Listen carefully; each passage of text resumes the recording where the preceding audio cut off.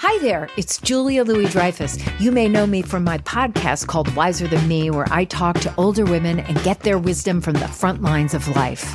I was amazed by how many people told me our show made them look forward to getting older, which is why I'm here to talk about season 2 of the show. Sally Field, Billie Jean King, Beverly Johnson, Ina Garten, Bonnie Raitt, just to name a few. All hail old women. Wiser Than Me season 2 is out now from Lemonada Media.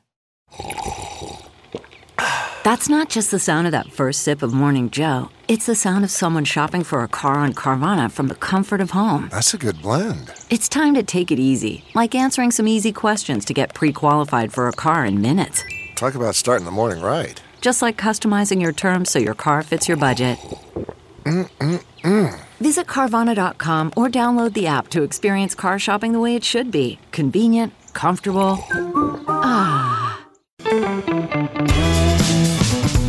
This is the John Fugelsang Podcast.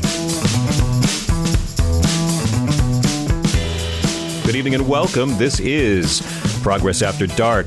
We have a lot we got to get to tonight.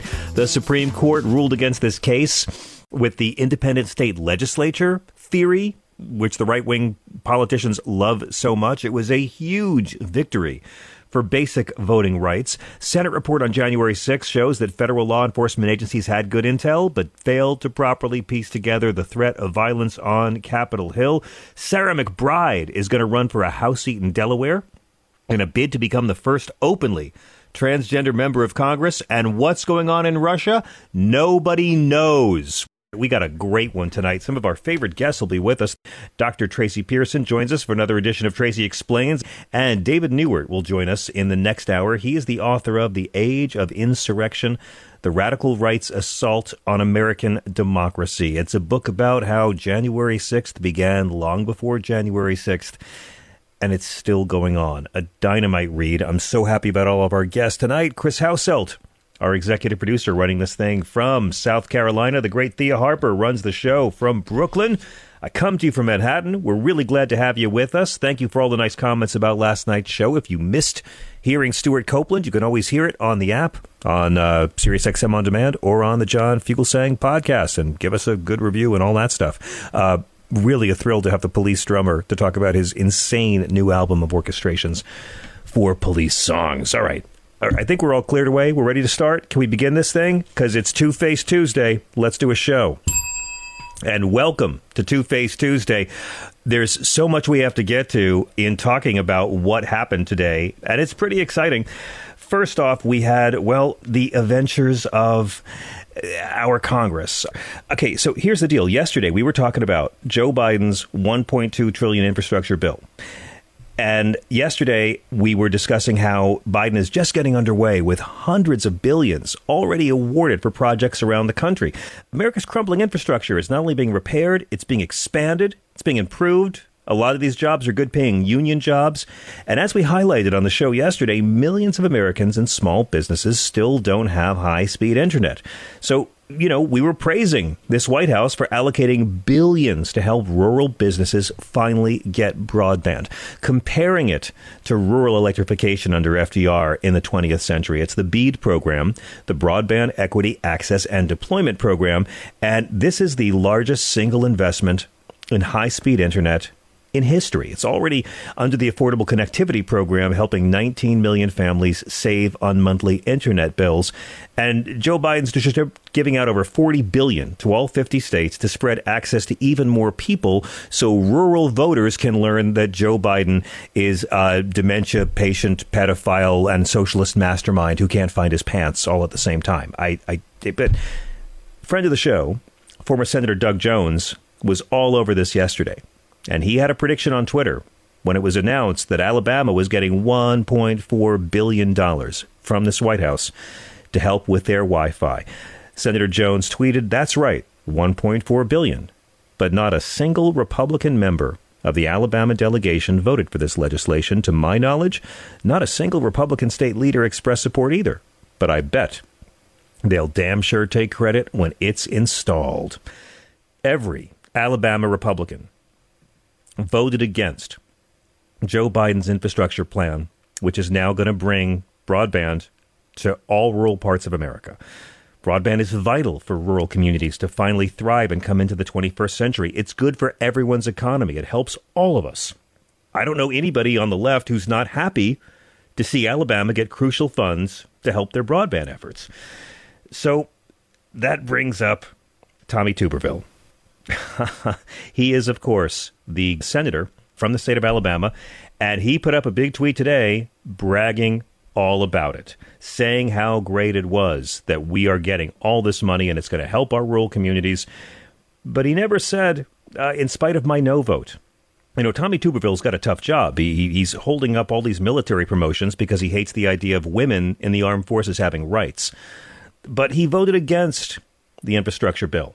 He voted against the people of his state of Alabama getting billions to expand broadband. And now he's acting like he supported it. He voted against it. He knows he did. Now he's taking credit for it. Alabama. I don't need to tell you this if you're listening to a channel like this, but Tommy Tuberville does nothing for you. A typical Republican does none of the work, complaining about the Democrats spending too much money, opposing anything helpful to non-millionaires, and then act like he was always in support and expect to get credit for it from the voters in his state. I give you as Exhibit 2, John Cornyn. He tweeted earlier today, Texas to receive $3.3 billion in federal funds to boost broadband expansion efforts. And he's right, $3.3 billion to make sure that the poorest residents of Texas can now have broadband and read the lies of the Republican Party about the president who gave him broadband. Do these guys understand how embarrassing it looks to grown-ups when they try to take credit for things that they completely bashed during the legislative process, that they completely voted against, and now take credit for? These crucial federal funds from the president they despise, that they opposed, until the money comes through and starts improving lives, and they want to present the illusion of having done something for non-millionaires. The problem is they're Republicans. Republicans don't do things for non-millionaires. They do things for millionaires, and then they pretend that it somehow helps the non-millionaires as well. But wait, there's more. Again, this is Two-Face Tuesday, so it's one thing to be a senator who opposed the infrastructure and is now taking credit for it. But we can't talk about Two-Face without talking about Speaker of the House, Kevin McCarthy. Can we do this really quick? Because McCarthy is now threatening impeachment for Attorney General Merrick Garland over Hunter Biden. What? I know, right? He's now saying that they could seek to impeach Merrick Garland if a new IRS whistleblower claim about Hunter Biden pans out. In other words, Hunter Biden was pretty much cleared last week. He pled guilty on a tax case. For the first time in history, Republicans cared about someone not paying their taxes and unregulated ownership of a firearm. But now this whistleblower is alleging that Merrick Garland made statements that contradicted the Delaware attorney, but McCarthy is threatening to impeach the attorney general. He doesn't mean it. He'll never do it. And again, this is the guy who's turning a blind eye to George Santos sitting next to him in the cafeteria every day. It's a Two-Face Tuesday with Kevin McCarthy. But wait. Still, I now want to present to you the most two-faced of all of these practitioners of double talk and jive we have brought you. Of all the Two-Face Tuesdays, we have to take a moment and celebrate the power and the glory and the incredible overachieving douchebaggery that is Senator Rick Scott. Rick Scott decided that he was going to do an impression of a politician who cares about the voters and those people who buy shit off the rack that vote for him. So he put out this little video today issuing a stern warning to all those communists who want to come to Disneyland. Here it is. Senator Rick Scott here. Let me give you a travel warning. If you're a socialist, communist, somebody that believes in big government, I would think twice. Think twice if you're thinking about taking a vacation or moving to Florida. We're the free state of Florida. We actually don't believe in socialism. We actually know people, and some people in our state lived under it, and we know people lived under socialism. It's not good. It's not good for anybody. So if you're thinking about it, if you think about coming to Florida and you're a socialist or communist, think twice. We like freedom, liberty, capitalism, things like that. Where do we begin? Where does the stupid end and the lies begin? This is the most two-faced thing you'll hear all day. Let's break down why. First off, Rick Scott wants you to believe that socialism and communism and big government are all the same things. I get it. He doesn't know what words mean, or more likely, he's banking on Florida Republican voters not knowing what words mean. But did you hear him banning any kind of socialism from the state of Florida? I think Rick Scott just banned firemen. I think he just banned the U.S. military. And most importantly, I think Senator Rick Scott just banned people on Medicare from spending time in Florida. Can someone please tell the villages to give back their Social Security? I have an aunt there. I'll let her know. Guys, I don't know how to tell you this, but Social Security is socialism. And Florida has more people receiving that particular form of socialism than any state in the country. There's all kinds of socialism operating right now in Florida that Rick Scott figures his base is too dumb. Social Security, Medicare, Medicaid, the VA. We have military bases in Florida. Military uses all kinds of socialism. Their health care, their housing, their education. Oh, you know what else? Tourism. Oh, they love visitors from socialist countries. And by socialist countries, I mean our capitalist allies who just have a safety net. And by the way, Florida's tourism, you know who they really love? Tourists from communist China. You know what else Florida loves? The entire NFL, which is socialism. And it's the best kind. It's socialism for private capitalist profit. I guess the Florida Tourism Board now has to let everyone in Europe know Rick Scott doesn't want you coming here if you believe in socialism. So Sweden, Norway, the Netherlands, France, Denmark, England, you have that health system. All you other countries that have any kind of socialist parties or programs, any kind of social safety net, anything that's a policy better than have some cat food, Nana, don't you dare spend your money in Florida. You stay the hell away from Florida. You keep your tourism dollars in another of our 49 states. All of our capitalist allies, everyone has a better social welfare system than we have. And Rick Scott just told them not to visit Florida. Do you think if you went point by point through all the different pieces of socialism that Rick would be able to say what he opposes? One by one, guaranteed health leave, tuition-free public university, guaranteed parental leave, child tax benefits. See, Rick Scott and the soulless corporate marionettes like him hate socialism because they want to privatize schools. They want to privatize highways. They want to privatize water plants. They want so much more capitalism in your life so you can be paying fees or taxes for the rest of your life. They want you to pay for shit you got for free when you were young. Rick Scott refused federal money for high-speed rail in Florida so he could fund his private Brightline train. My God, these Republicans, but no more socialism. I guess, Rick, Floridians can stop paying your salary, huh? Now, here's what I like best about that little speech. Did you hear Rick say that white supremacists weren't welcome in Florida? You hear him say anything about white nationalists? Any condemnation for white? Anything about those Nazis who were literally standing outside Disney World last week demonstrating for Ron DeSantis, waving the swastika? Did Rick Scott say they can't come? No. No. What about a president who exchanged love letters with the communist dictator of North Korea? Oh, he's still okay? You notice there's a word for a guy who hates socialists but won't criticize Nazis. And the word is Nazi. If you're a patriot listener and you're confused because you think Nazis were socialists because you've been told that your whole life, Google's there for you to learn. The reality is Americans want a social safety net. Americans want a country where people aren't declaring bankruptcy because they can't pay health care costs. And throughout it, Rick Scott has been advocating cutting Medicare and cutting Social Security. Don't forget that. Rick Scott's the extremist. Do you remember what I'm talking about? Do you remember Senator Rick Scott's plan to rescue America? A little 12-point plan he rolled out last year to radically overhaul how our federal government operates. His plan, and it's beautiful, every Republican ran away from it, like Ayn Rand running to the mailbox for her Social Security check. But what he would do is he'd force Congress to repass every federal law, or else they just lapse. Every 5 years, every federal law would have to be passed all over again for it to stay on the books. This is where we get into sunset provisions, right? Sunset provisions allow laws and programs to just expire, die off, and go away unless Congress votes to continue them. That's it. No. He's talking about sunsetting Social Security, sunsetting Medicare. We have to keep on voting to keep it. We'll see if we want to keep it. We'll see if we get around to keeping it. We might have to filibuster and not have the vote. This dude says they're gonna have to repass every federal law. Do you realize that during the Trump administration and the first 2 years of Joe Biden's presidency, Congress has passed more than 500 laws a year? Okay, all of those have to be repassed now. Now, Mitch McConnell can't stand Rick Scott, and not just because Rick Scott spent all those years trying to kill Harry Potter. I still have a bias about that. But Mitch McConnell's been ripping Rick Scott's idea. You've heard it so many times. We played it on the air where he makes it clear, not a Republican idea, that's a Rick Scott plan. It's not the Republican idea, that's a Rick Scott plan.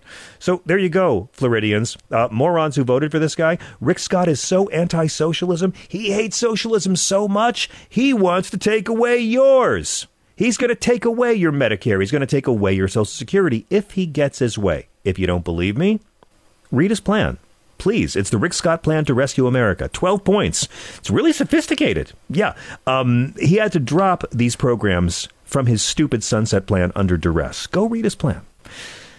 But here's a final thought on Two-Face Tuesday. You know, I understand that Rick Scott's terribly worried about socialism, and I believe him. Socialism is very bad for capitalists, for gangsters, for criminals like Rick Scott. See, I'm not so much worried about socialism as I'm worried about people who literally steal billions of taxpayer dollars from a socialist program like Medicare. And Rick Scott has profited quite a bit from socialized medicine. You may remember this. You should. I don't know why the White House doesn't discuss it every day. But back when Rick Scott was CEO of Columbia HCA Hospital, he oversaw the biggest Medicare fraud in U.S. history. In fact, he got fined $1.7 billion with a B, $1.7 billion. That was the largest healthcare fraud fine ever given out by the DOJ. This guy's got a personal fortune of over $300 million. And he oversaw the largest Medicare fraud in U.S. history. And he was perfectly fine with socialism when he could defraud it, when he could scam it, when he could profit off of it. So keep that in mind. For the Rick Scotts of the world, oh yeah, Medicare is socialism. But stealing from that socialism is sweet, beautiful capitalism. See, here's the deal. We live in a blended economy. Socialists and capitalists don't like to hear this, but we have been at our best. Look at the 1950s when we turned the socialism up as high as the capitalism. We're a blended economy. We're both. I'm sorry. That's the way our country's worked best. And the socialism isn't a threat to American people. Socialism is not a threat to non-millionaires at all, ever. You know who it's a threat to? It's a threat to overprivileged, corrupt, pompous, empty suits who live in mansions like Rick Scott. This guy tried to rip the government off for billions of dollars in Medicare fraud. I mean, without socialism, there wouldn't have been a Medicare program for Rick Scott to enrich himself. So all of you Republicans who are cheering on Rick Scott's brave battle against socialism, now is the time for you to put your money where your mouth is and start returning your Social Security checks. Are you going to let that filthy socialism clog up your mailbox? Are you going to touch that envelope with all that socialism on that check? I think not. You've joined Voldemort's crew. Send Rick Scott your check. And by the way, recent polling, the Morning Consult poll has Rick Scott at 16% approval nationwide. According to the Pew poll, socialism, 36% approval nationwide. Socialism, just like medical weed, so much more popular than the corporations and the politicians trying to ban it. We want to know what you guys think. We are at 866-997-4748, 866-997-GRIT. Rachel in L.A. Hello and welcome. How are you? How are you? Very good. Thank you. I'm good because, I've been worried about this Moore v. Harper thing since last year. Mm-hmm. And, we had a good day today. Thank God. It was a pretty good day.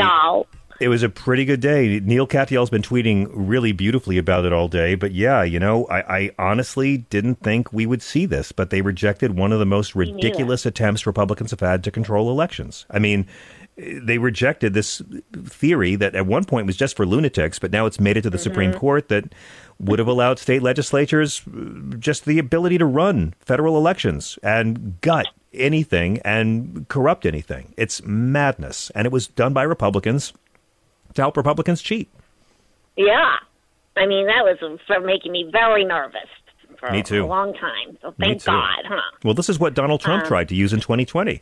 Yeah. He was trying to argue that all the Republican...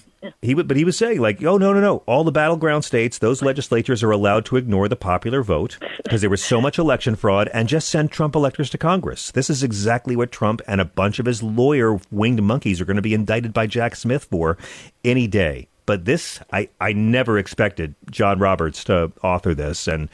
It's really positive. It's almost like the Supreme Court knows how bad their press is.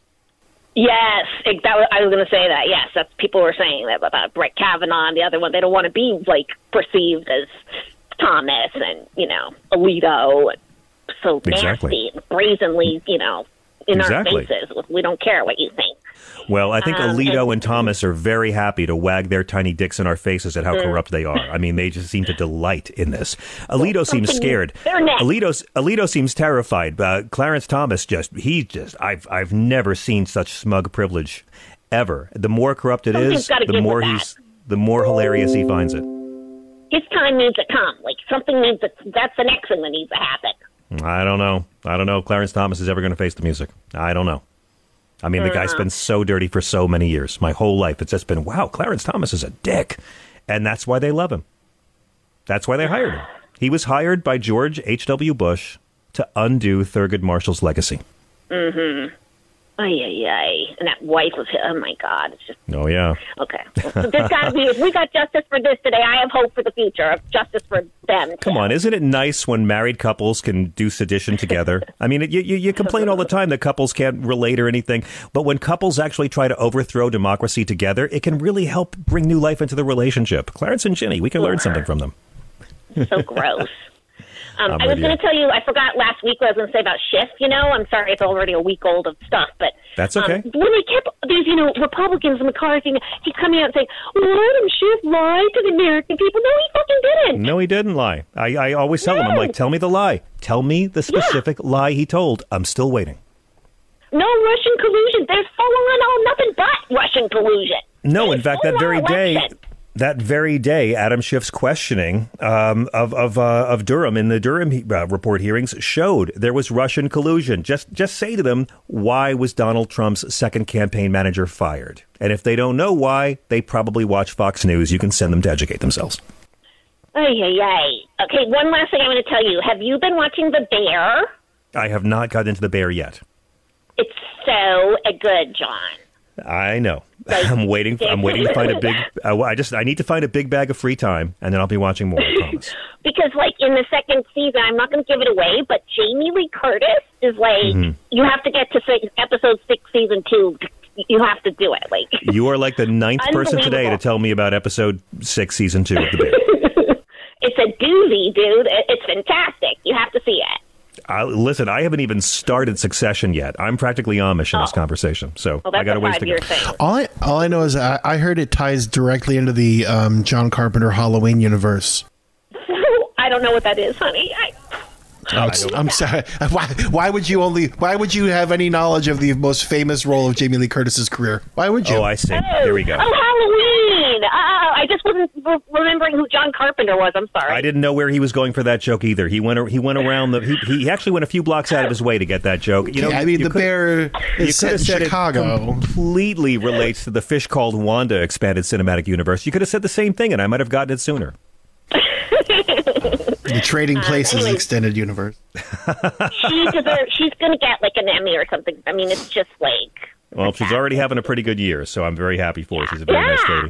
Hey, Rachel, thank you so much for calling. Have a great one. We got to hit a break, and I'm so excited because, my God, I'm a fan of this book. David Newworth's new one, The Age of Insurrection, The Radical Right's Assault on American democracy is a lot of it's going to be stuff that you already knew, and you're going to wonder why the media didn't tell you sooner. David has been following these guys way before they were the Tea Party. And of course, he was probably the least surprised person on the day of January 6th. His book is dynamite. It is both inspiring and scary. You won't want to miss it. We'll be right back. This is SiriusXM Progress.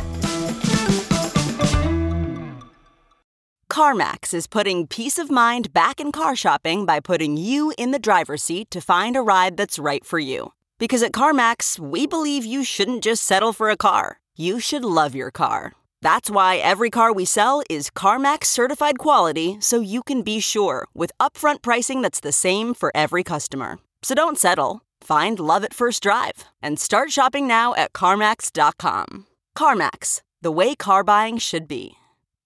This episode is brought to you by Philo. Do you love TV? Do you love saving money? Then Philo is your solution. Philo has shows, movies, and live TV for just $25 a month. You can even try it for free with their 7-day free trial. No contracts, no commitments, no hassles. Just a better way to watch TV. Never miss a minute of shows like the hit docuseries Where is Wendy Williams? Or classics such as Friends. If you can't get enough TV, then there's no better way to watch. Philo has more than 70 channels like BET, MTV, and AMC. And the best part? You can try it yourself with their 7-day free trial. Sign up today at philo.tv/poppods. That's philo.tv/POPPODS to get 50% off your first month. Hey everybody, it's Michael Steele, host of the Michael Steele Podcast. Each week, I discuss key political and cultural issues joined by America's leading activists, experts, and academics for conversations that transcend political boundaries. And that's the point. I want you to join me as we work through real solutions, have honest conversations, just keeping it real and having a little fun on the side. So listen to the Michael Steele Podcast on Spotify, Apple Podcasts, Spreaker, or wherever you get your podcasts on, because you know I love it when you do.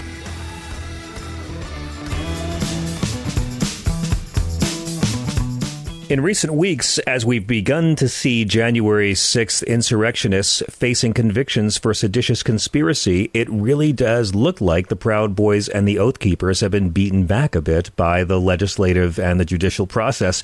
We're even seeing very small crowds for Donald Trump's arraignment in Florida.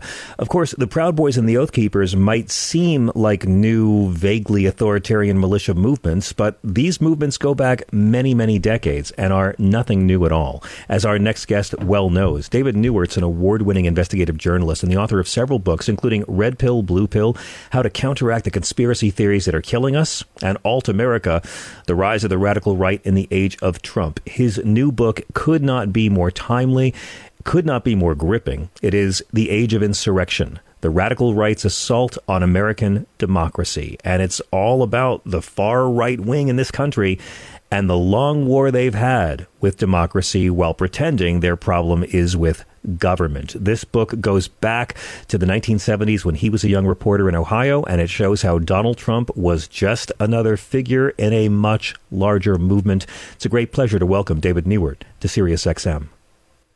Thanks for having me, John. Thank you for writing this book. I can only imagine how prescient this must have felt for you. Were you actually writing this before January 6th? It seems like it's a culmination of so much of the work of your career. Well, yeah, definitely. I mean, I was reporting on a daily for Daily Kos for, since 2019. And before that, I was reporting regularly for the Southern Poverty Law Center. And so, yeah, a lot of it is built on my actual on-the-ground reportage. I covered a couple dozen Proud Boys events and related far-right events in the process of writing it. And, have been... But, of course, my experience with this goes back to the 90s when I really started taking right-wing extremism seriously as a beat. Mm-hmm. And so I've been reporting on it for quite a while. I mean, I remember you, sir, on TV back in the early days of Obama, like pre-Tea Party, warning about the radicalization that was happening ever since 9/11. I mean, in many ways, when the mainstream media talks about January 6th and what a shock it was, I got the feeling that this was not surprising for you at all that day. Yeah, pretty much the opposite. I had actually been warning in my daily reportage for Coase that the January 6th was going to be a violent event. I didn't know what the scope or shape of that violence was going to be, but he was gathering all of the members of his army in Washington for that day, and they were all, the talk of violence was just wildly over the top, and especially their desire to, kill liberals and bring on a civil war. So that's it. I know you weren't surprised by the day, but have you been surprised by, in many ways, the lack of response after January 6th? You write in the book that at first we really thought the GOP might disavow the insurrection and the people who did it, but you write, instead of breaking the fever of right-wing extremism, this event brought in, as you put it, an age in which insurrection is celebrated, seditionists are defended as patriots, and the politics of menace and violence are woven into our everyday discourse and interaction. I mean, the very fact that Donald Trump is still leading by double digits in the polls shows how many of us found this a terrorist attack to be acceptable. Yeah, I mean, there were a couple of things at work there. Of course, one of them was right-wing media, which went to work right away in normalizing and mainstreaming what happened on January 6th, and basically coming up with various apologia. First, of course, they blamed it on Antifa. And of course. Then when that didn't wash, then it was like, it was just a patriotic rally that got out of hand. Oh, yeah. Tourists. Yeah. And eventually I think they settled on the Tucker Carlson narrative that it was actually an FBI operation to entrap conservatives in their nefarious web. Right. So, there have been all kinds of ways of normalizing it from the right. And of course, on the left, I think particularly urban liberals tend to live in a bubble and have no idea how widespread this movement has become, how deeply entrenched it is in rural America, and how large it is. I mean, we're talking, when I spend my time online, I'm looking at audiences of hundreds of thousands of people participating in this stuff. Yeah. And it's very disturbing. It's very worrisome because mainly because the rhetoric is just explicitly eliminationist. Lately, it's been directed, this eliminationism has been directed at the LGBTQ community, but others as well. Well, sure. We all heard Jews will not replace us in Charlottesville. That's right. That's right. I mean, it's they have a long menu of people that are their targets, and ultimately, it's anyone who's not like them. Yeah. But you do something very important in this book, which is that you push against the mainstream media narrative that Donald Trump radicalized all these people, that somehow this is his doing. I've thought for a long time that Donald Trump is just the hood ornament on the car that crashes into the marketplace. But Donald Trump didn't turn ordinary conservatives into violent fascists. How do you explain the role he plays in a much larger fascist movement?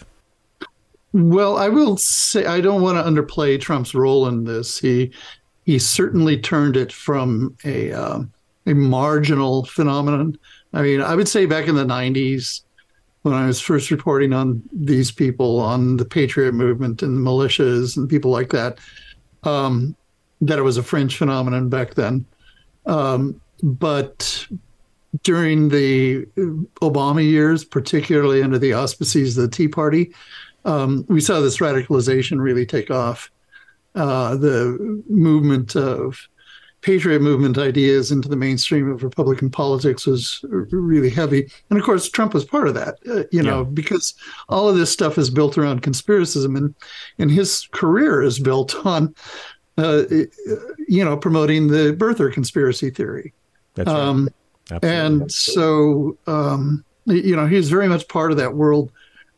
And, he played the key role of being the person that they all gravitated around. Now, I can tell you, as someone has studied the radical right for a long time, I would say, I used to chat with a guy named Chip Berlay, who was I love Chip Berlay. Love him. Famous researcher. And Chip and I would talk about how, America has been pretty lucky in terms of being able to blunt the fascist trends that have always been in our political discourse, dating back to at least the years of the Klan, if not before.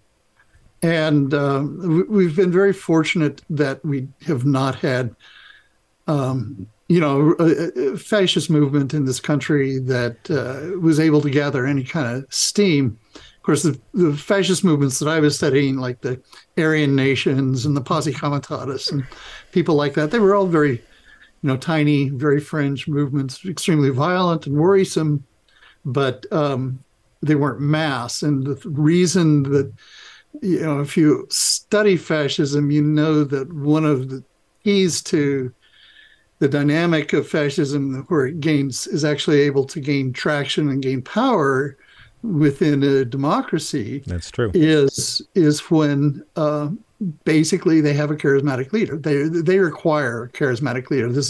It's fundamental to authoritarianism to have a glorious leader that everybody needs to follow. That is the one trait that unites all Trump supporters. You're right. Right, and that's what they all gather behind him. And so now, now they're drinking from the fire hose of authoritarianism that's flowing out of there. But as you point out in the book, as you point out beautifully in the book, The Age of Insurrection, a lot of international fascist movements certainly were inspired by United States policies. You point out, Nuremberg laws were inspired by the Jim Crow laws. The brown shirts were inspired by the Klan. And of course, we all know Hitler's concentration camps were very inspired by the Native American genocide.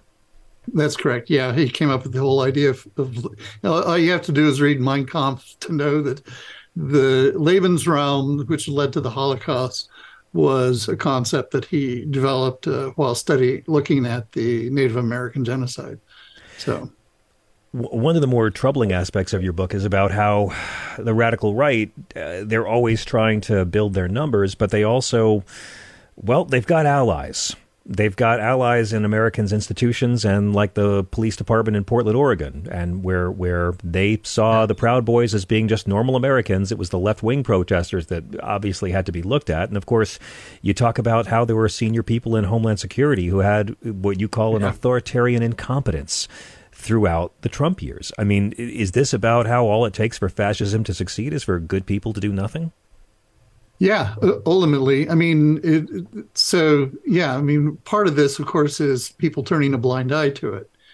People being in denial about its existence and being in denial about the severity of the problem. And also, basically failing to understand that democracy doesn't just defend itself. We have to actively defend it, particularly when it's under attack, and it is under attack by these movements right now, these far-right organizations. So, I think, of course, with the police, it's really one of the more worrisome aspects because, I think most of us, particularly those who want to turn a blind eye to this, are counting on our law enforcement officers, our law enforcement authorities to do their job and put these people under arrest and, when they commit crimes. Yes. And right now we've got such a problem with infiltration within the ranks of our police forces that I think that if push comes to shove and these people actually do start getting out their AR-15s, and as the guy who said at the Charlie Kirk show, or Charlie Kirk event in Idaho a couple of years ago, he asked, when do we get to start using the guns? Well, when they start using the guns, we need law enforcement to be there to protect us, and I'm not 100% certain they will be. It's pretty terrifying. I also want to ask you about corporate cooperation with this sort of thing, because I think we all got lulled into a sense of the security of progress after a Ronald Reagan appointee wrote the majority opinion that legalized marriage equality in the United States. But just last week, when we were looking at the sentencing of the Club Q shooter in Colorado, we know that this anti-LGBT rhetoric has led to death. We know that mainstreaming this kind of homophobia has led to horrific crime, and yet we still see this right-wing boycott over Budweiser because they gave a free beer can to a trans person on Instagram. I mean, it just sort of seems like there's always a movement in place, an organized, funded movement to pull us back from progress. Well, it's endemic to the authoritarian right. Part of their mentality is, key to their mentality really is that they conceive of themselves as heroes. They all see themselves as being heroic saviors of the Republic. And this is true, by the way, I've studied hate crimes for quite a while, and this is true of every hate crime perpetrator that I ever met. They believe they were defending their community. Yeah. And they also believe that, more people, that they were speaking for they were acting on behalf of the silent majority, that sort of thing. So, it's really endemic to right-wing authoritarianism that they, see themselves as heroes. And of course, key to the whole heroic myth is that every hero has to have an enemy. And of course. So this means that they're constantly inventing enemies. That's it. In the 60s and 70s, it was the communists. And in the 80s, it was immigrants, that definitely became the case in the 2000s as well. And gay people who want to marry, migrants, trans children, trans soldiers. I mean, fascists, authoritarians always have the existential enemy that is somehow threatening your way of life, and only I can protect you from this powerless minority that's taking over. Yeah, that's exactly how it works. That's how authoritarian systems work. You have to have the leader on top, who typically leaders are very different than the followers. Leaders are typically social dominance oriented personalities, whereas authoritarian personalities are more inclined to have they want somebody to lead them. That's kind of key to their mentality. They want the dominant leader to sit there and tell them what to do. And, it's actually something that exists in every society around the world, these authoritarian personalities. But authoritarianism can be induced by fear-mongering. The more fear-mongering there is, the more people are inclined to get into what I call an authoritarian crouch. Where they're basically, they just care about their security and the safety of their families and things that and by appealing to people's fear, whether it's, post 9/11 fear of Muslims or the 2000s fear of immigrants coming over the border, or whether it's CRT or gay people. Exactly. There's always some enemy that they will basically make up out of whole cloth. I mean, for a while it was Antifa, too, of course, and that was another concocted enemy. Yes, literally anti-fascism they're warning us about. But I have to ask you the million-dollar question, because now, despite Trump's continuing disturbing popularity, we've seen him twice in court to be indicted for felonies. Yeah. And both times he tried to rile his supporters up. He was pushing violent rhetoric. He tried to cast himself in the David Koresh Waco fire in the same kind of spirit in Waco. I mean, it was so over the top. And yet for both arraignments, we really didn't see the kind of violent uprising or rioting to stop him from getting indicted. Should we read into that too much? I wouldn't read too much into it, because a lot of it depends on the conditions on the ground. Right now, the conditions on the ground are that people in, the Proud Boys and these militias have kind of moved on from Trump for the most part. Yeah. Because part of it was from January 6th. They saw how he threw them all under the bus. That's right. And this is particularly true of the Proud Boys.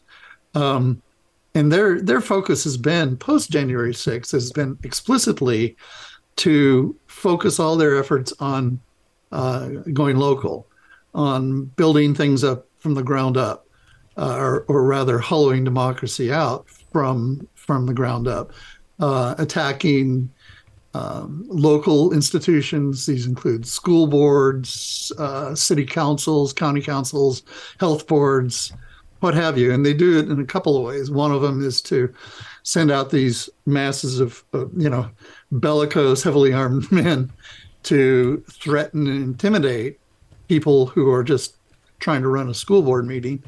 That's right.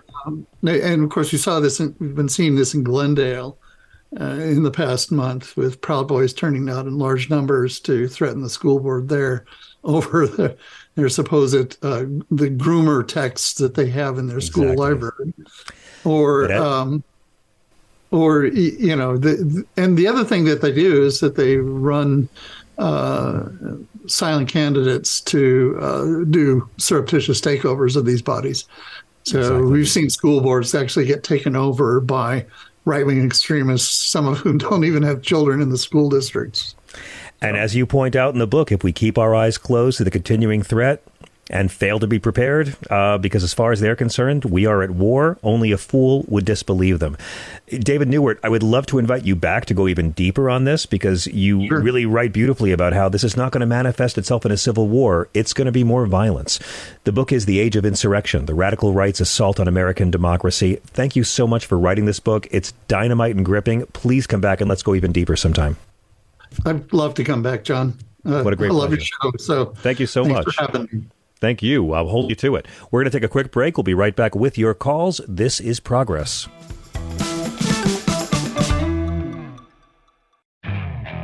Okay, picture this. It's Friday afternoon when a thought hits you. I can spend another weekend doing the same old whatever, or I can hop into my all-new Hyundai Santa Fe and hit the road.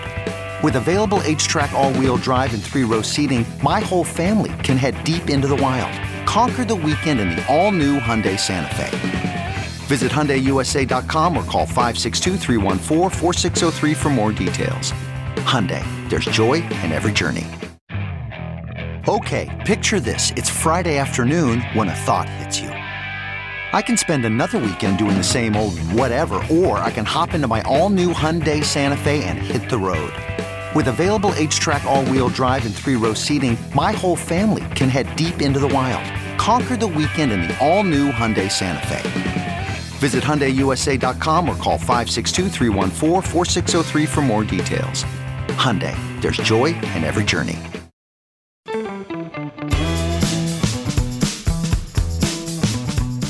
Dr. Tracy Pearson is a legal analyst and consultant you've seen on TV and radio and podcasts and Forbes, Fast Company, New York Post, Cheddar News, News Nation. We are really blessed to have her join us for some expert legal and political analyses every Tuesday. Dr. Tracy, welcome back to SiriusXM. Well, good evening, John. It is my favorite day of the week because I am with you. Well, thank you very much. We have to upgrade the rest of your days, but I'm really thrilled to have you here, and I've been wanting your take ever since last night. Thea and I arrived at the forebodingly empty SiriusXM studios like that we do every Monday, and all the news was about the new Donald Trump tape. You know, if you hear he said these things, waving around confidential documents and boasting that you're not supposed to see these, it's one thing to read the transcript, but actually hearing it, I mean, this guy's cooked, isn't he? What did you think when you heard that? He is absolutely done, well done, overdone, like charred. And people may be talking about, I know a lot of people are talking about, well, what are his lawyers thinking or what are they doing? We are generally, as defense lawyers, here to defend the system. So no matter who you are, our job is to make sure that the government, whether it be the state government or the federal government, is going to prove their case, each and every element of the offense beyond a reasonable doubt, using the court's established process, and that you get all the process you're due. Okay. So that's our job. And so even if you're guilty, we're going to do it to the best of our ability. That doesn't mean we aren't going to throw over a desk like Teresa on The Housewives of New Jersey. Right. Okay. I mean, I would be tossing furniture at this point at him to shut him up. But, I mean, that's what has always puzzled me. You're a Donald Trump attorney. So on the one hand, you want to win the case. On the other hand, it's kind of about the billable hours, isn't it? I mean, there have to be some attorneys out there who know they're dealing with eccentric, wealthy lunatics, and they're just... I mean, look, all the Christopher Kise told him, like you can't have these documents and it's not legal, but he wanted to listen to Tom Fitton, the guy in the T-shirt. So, I mean, I don't have a lot of sympathy for Donald Trump lawyers. They're willing to take his money to advance his lies. I think that, again, I go back to they're there to follow a process and to ensure somebody gets due process. When in my jurisdiction, when I was practicing, it was not an hourly rate for criminal defense lawyers. We did cases on flat fees, and you would break that flat fee up so that you would get a percentage of it when you signed the retainer agreement. You get a percentage of it when you showed up for the arraignment, and so on. And so I really don't think that they would be making all that much more money than what they set as the fee at the beginning, unless they do it hourly. But regardless, I think that, look, people have a right to defend themselves, even if their defense sucks. And sure. Even if they want to do themselves, you mean saying it was just bravado talking? Because that's the new defense. It was just locker room talk, Your Honor. Yeah, I hear the bravado defense. What I hear that as more of like an oh shit moment as opposed to a defense. It's not a defense.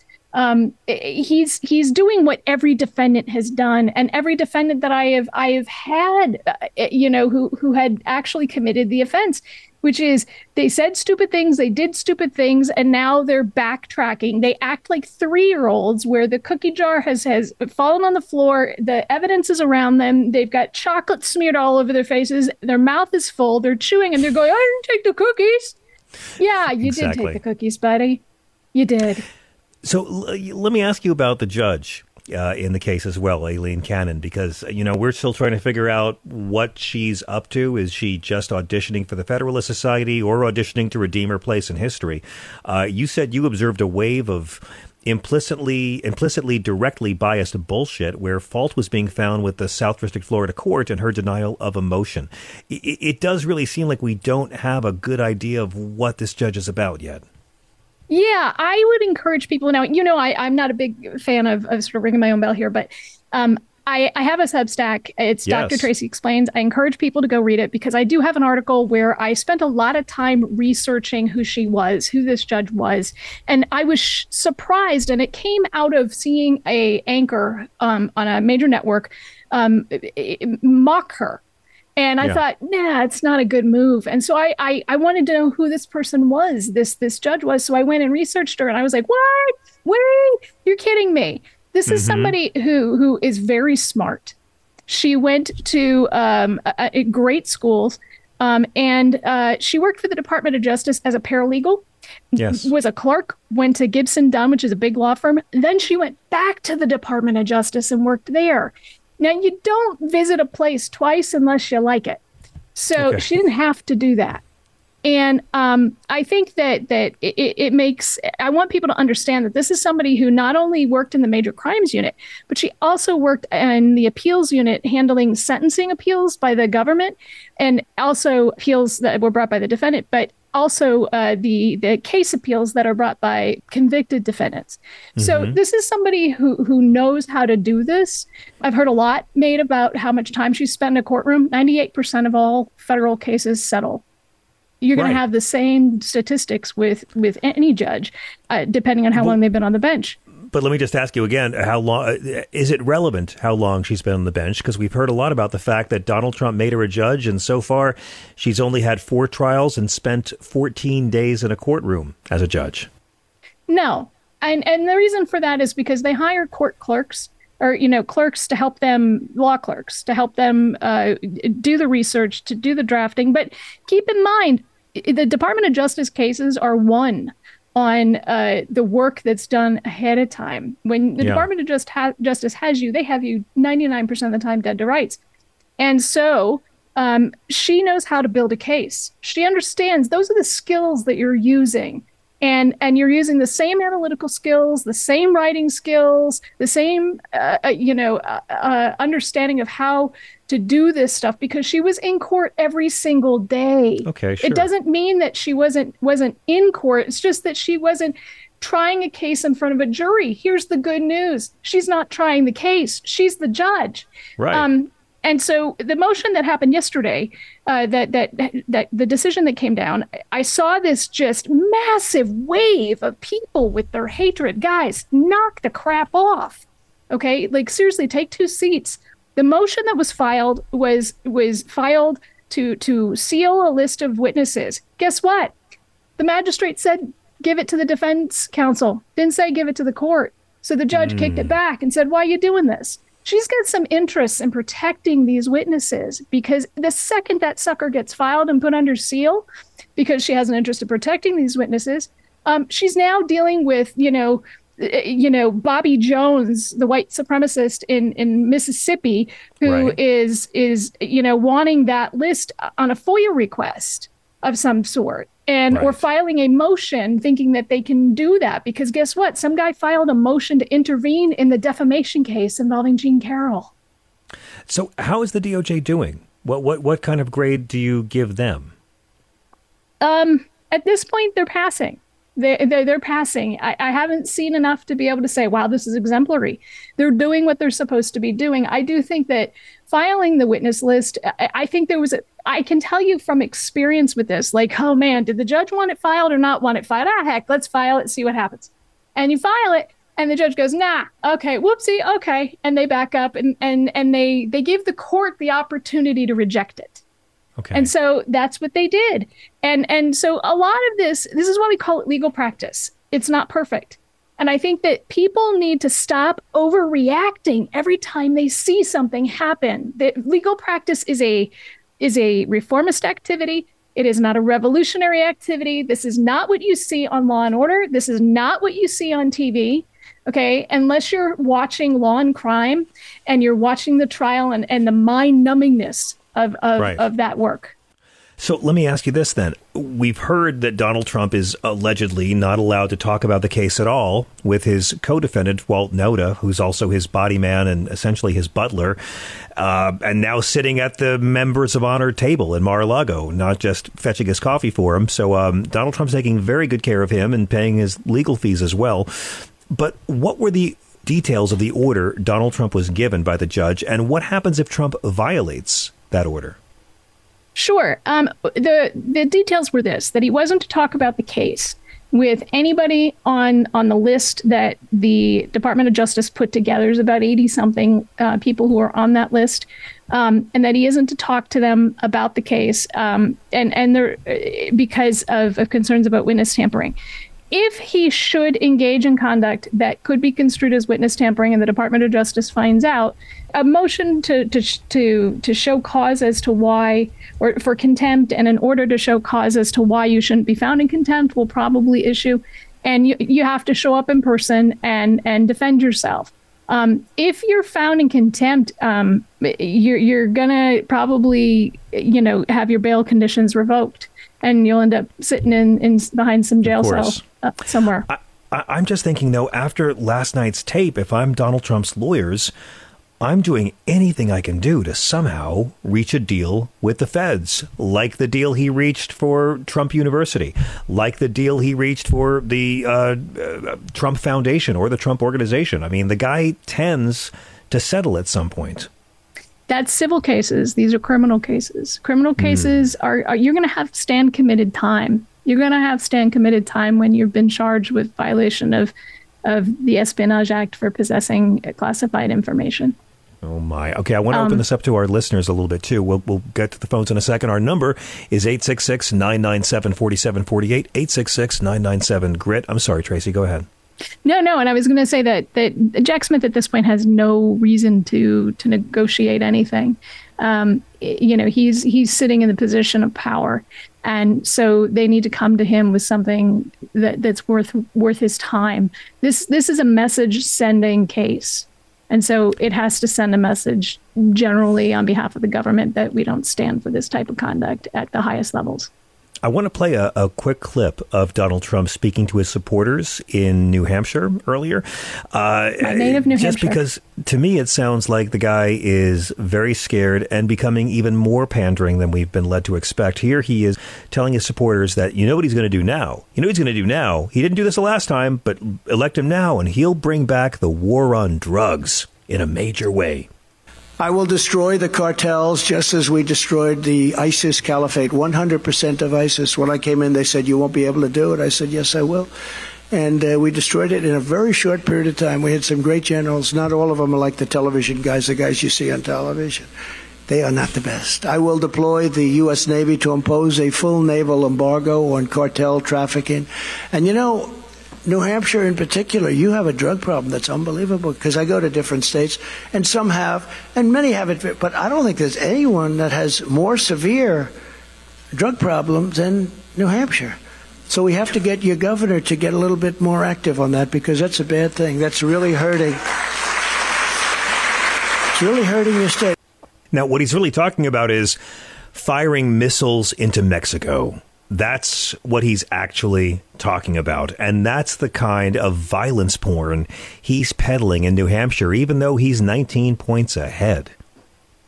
Yeah, I grew up in New Hampshire, and frankly, I don't have any real memories of where I was born, which was in Maine. And I can tell you that the drug problem is severe, but it's coming up from Massachusetts. Folks aren't bringing it down the Piscataqua. And I've been down the Piscataqua with my sailboat, so I know. And I have to say that there is a problem here in California. He seemed to have forgotten about that because he railed on that a lot. But remember, he is all about making promises he can't keep. And again, you know, we have jurisdictions in this country. We don't generally use the military to kill our own, especially, you know, when there's a risk of that. That's right. And they have certain missions that they are responsible for. The U.S. Navy, I love it. The Portsmouth Naval Shipyard is nearby. That's why you mentioned that. Right on. Let me go to the phones. We have a few people who've been waiting quite a while to get on. Let's say hi to our good friend Stephen in Kentucky. Stephen, thank you so much for your patience. You are on Sirius XM with Dr. Tracy Pearson. How are you this evening? How are you? Well, I'm doing all right. Actually, we had a tornado here on Sunday night, so I was a little bit shaken up by that, as you can imagine. So yes, there's scary. Still some people without electricity. I know one of our friends from Texas was mentioning that they were without electricity too, I believe, and so it's just frightening. It is, all this weather and everything else. Yeah. I did want to mention something that I just happened to see. Please. And it goes into Trump as well. Did you happen to see what Roseanne Barr, Miss Washed Up has-been herself, what she recently said about the Holocaust? Have you seen her remarks by chance? Yes. Yeah, Tracy, I don't know if you followed Roseanne Barr's comments. She was on a right-wing show, and honestly, Stephen, we didn't address it because I actually don't think I think Roseanne was trying to give a hypothetical. I think she was trying to be satirical about the kind of free speech that we have to allow. I don't think she was really saying that the Holocaust didn't exist and we need to have one to kill 6 million Jews. I think she was talking about points of view that are abhorrent that we still have to accept. When I watched the whole clip, I didn't think she was actually saying that. She is Jewish after all, but tell me your thoughts. Well, I mean, it's hard to say with that woman. I mean, considering a couple of years ago, she makes her smart-ass remarks about Valerie Jarrett, of course. And I guess what I'm getting at is, years ago, I was never a real big fan of hers anyway. I mean, I would watch her show every now and then if the mood struck me. But I will say that in the 1990s, she seemed to have a little bit more of a message for her show. I would agree. And then all of a sudden, the message was working class Americans and the issues they faced. And you watch that old show, and it's amazing to see how aware it is of what trickle-down economics has done to hardworking people like the Connor family. When they launched the reboot, I was like, oh, my God. Everyone kept saying, oh, no one's aged. They all look terrific. And I'm like, yeah, because they're not the Connor family. They're all celebrities who can afford plastic surgery. They're not this kind of family. Well, I think that, years ago, I mean, some people could identify with that. I couldn't really identify. I could identify more with designing women than I could Roseanne. But I will say, though, she... at least years ago, she was true to some of her principles. She was a feminist. And but yet, it's interesting because all the men that she hated years ago are the personification of Donald Trump. And now, of course, she supports Trump, which makes me wonder if perhaps maybe this woman had a breakdown or something along the way, because I know there's myself a lot of haven't stuff. had Listen, one. Roseanne has been a very good to me over the years, and she's been a friend to me over the years, and I've been to her home, and I've worked with her. And all I'll say is that she has written and spoken very publicly about her struggles with mental health and bipolar disorder and multiple personalities. And so when you see her saying these things, please understand that there might be people around her who don't have her best interests at heart and are just trying to make any kind of money they can make right now. I can see that to a certain degree. Yeah, I could, because it is kind of strange how all of a sudden, because even the end of her show, I believe they killed off Dan in 97, and then when they revamped the whole damn show, he was back, so it really didn't make a lot of sense.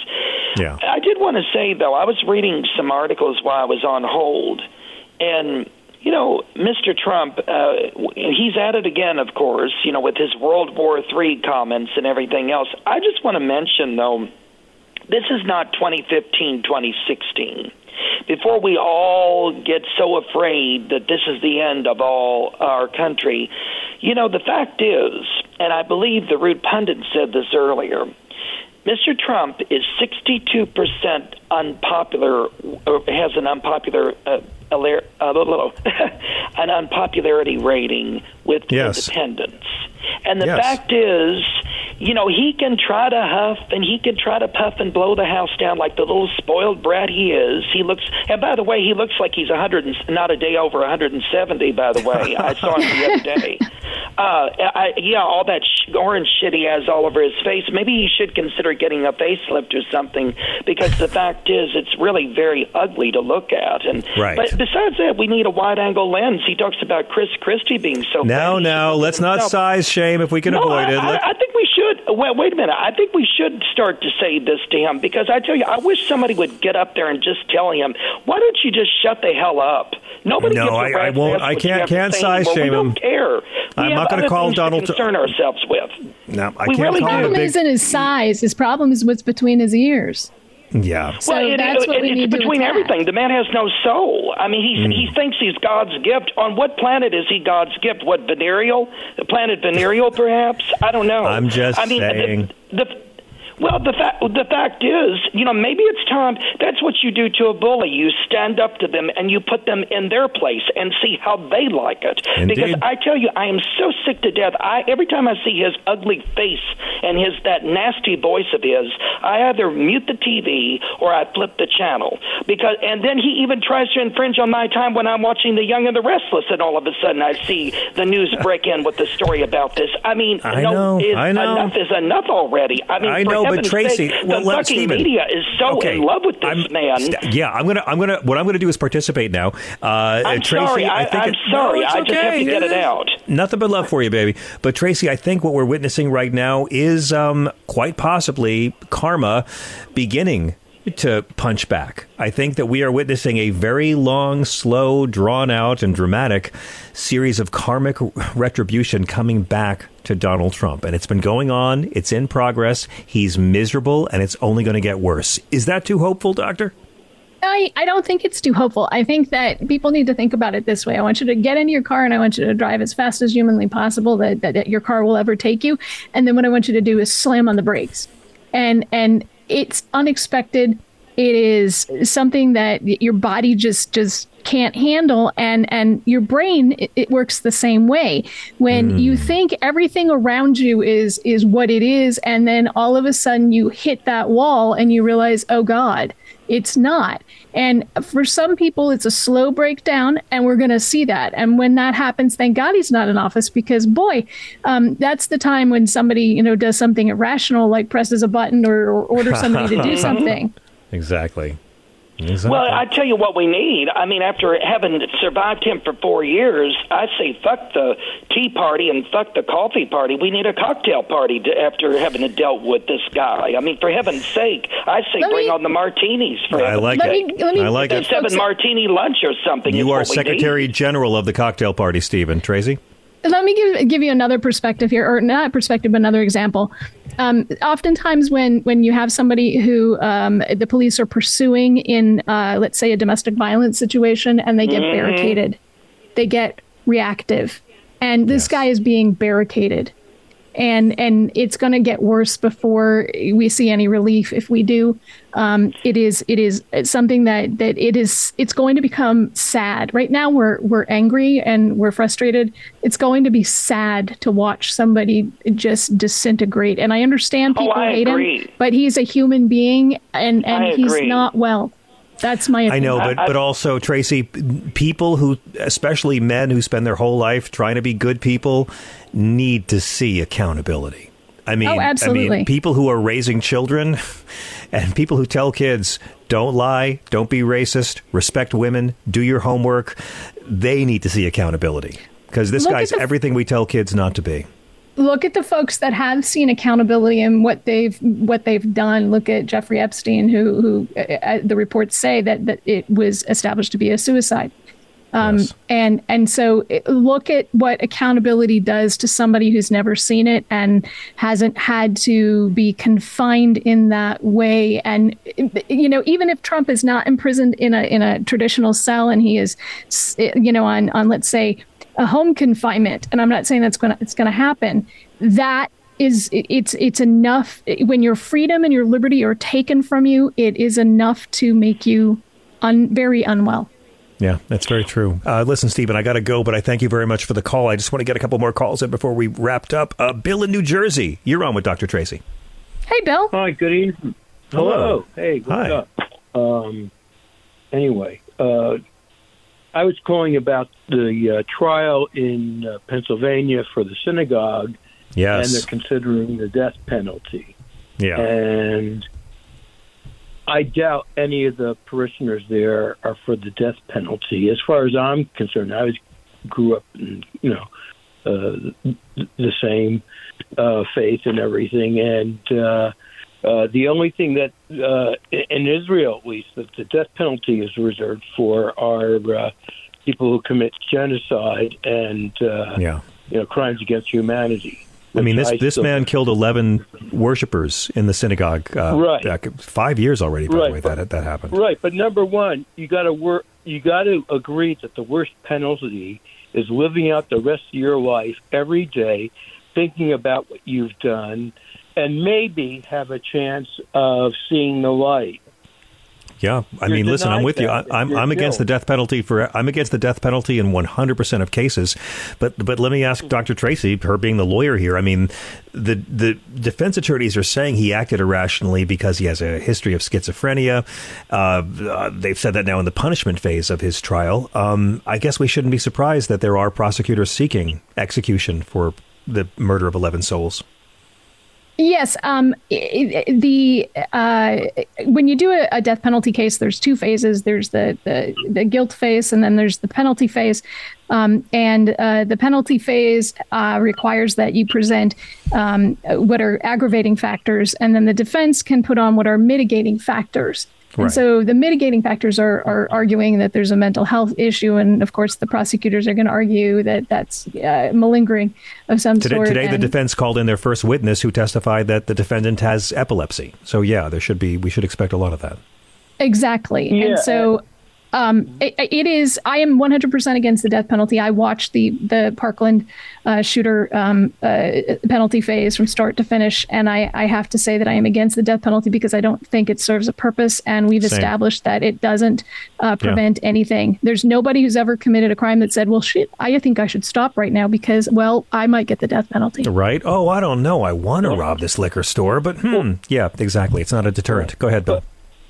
Right. But anyway, if you let the person live out their life, they will possibly come to some sort of, experience where they realize what they've done, and then they have to spend the rest of their life atoning for it. Or the person might still be innocent by some degree, and God forbid you put an innocent person to death. Well, yeah, I'm with you on that. That's another reason why capital punishment's wrong. But let's be honest, this guy's pretty guilty. Guilty on 63 counts. Right, but it's a better punishment for him to learn what he's done and atone for it than to just disappear. I agree. I agree. Tracy? I think that you can disappear into a cell and sit there. There's a great book by Michel Foucault called having to do with punishment and talking about what's called a panopticon. And I recommend that people go and read that because it is the ideal punishment, is to you sort of be in this cell and be watched the entire time and have to have all this time rest in your life to think about what just happened. Jesus. Hey, thank you so much for the call, Bill. I appreciate it. While I still have you, Dr. Tracy, before the break, can we talk about Ivanka for just a second? I know she's changed her last name, so everything should be fine for her. But what's going on in Ivanka news? I mean, the claims against Ivanka right now, the civil claims that are brought by the Attorney General were challenged based on her not being a party to an agreement to stop the statute of limitations. Is that right? Yes. 'Cause I don't understand what I'm saying. That's right. There was an agreement to toll the statute of limitations, and what that means is to stop. So everybody who was part of the case told it for a reason, and there was a reason for that. And she was not a party to that agreement, and because of that, it was as if it didn't exist, and that meant the statute of limitations continued to run. And because the allegations precede 2016 for her, the statute of limitations has run, and so those claims can't be made against her. Had she continued to engage in conduct, and had there been evidence put forward or an argument put forward that she had engaged in conduct, then you could have looped in the prior conduct because it was a continuing course of behavior. Okay, so what does that mean? I mean, she doesn't have anything to worry about. Not there, she doesn't. We don't know what she may have to worry about moving forward. I mean, to go back to her changing her name, I mean, you think about the effort that's required for a woman to go down to the Social Security office and stand in line because you can't send someone in your place to go fill out that humiliation. Poor lady. Yes. Having done it myself. And so she's definitely trying to rebrand herself, but we don't know what's going to befall her, although she at times was brought in to try to temper his stupidity. And to talk him down. I think that she's fairly well suited to slide out from underneath anything that might be there, unless it's a financial crime of some sort that's discovered. Boom. We got to hit our break. Tracy, can you stay with us until after we come back? Absolutely. We will be right back with some final thoughts and final calls at 866-997-4748. This is Progress. Getting the smile and confidence you've been dreaming about, all from the comfort of your home, isn't a total mystery with Byte clear aligners. Just don't be surprised if all your friends start asking, "What's your secret?" Begin by ordering your at-home impression kit today for only $14.95. Byte clear aligners are doctor-directed and delivered to your door. Treatment costs thousands less than braces, plus they offer flexible financing, accept eligible insurance, and you can pay with your HSA FSA. Get 80% off your impression kit when you use code WONDERY at Byte.com. That's BYTE.com. Start your confidence journey today with Byte. What makes a life a good one? Is it the adventure you have? Or the friends you find along the way? Maybe it's pursuing your passion while striving to protect, defend, and save what you believe in every single day. So, what makes a life a good one? In the Coast Guard, we think it's all of the above and more, but you'll have to find out for yourself. Visit gocoastguard.com to learn more.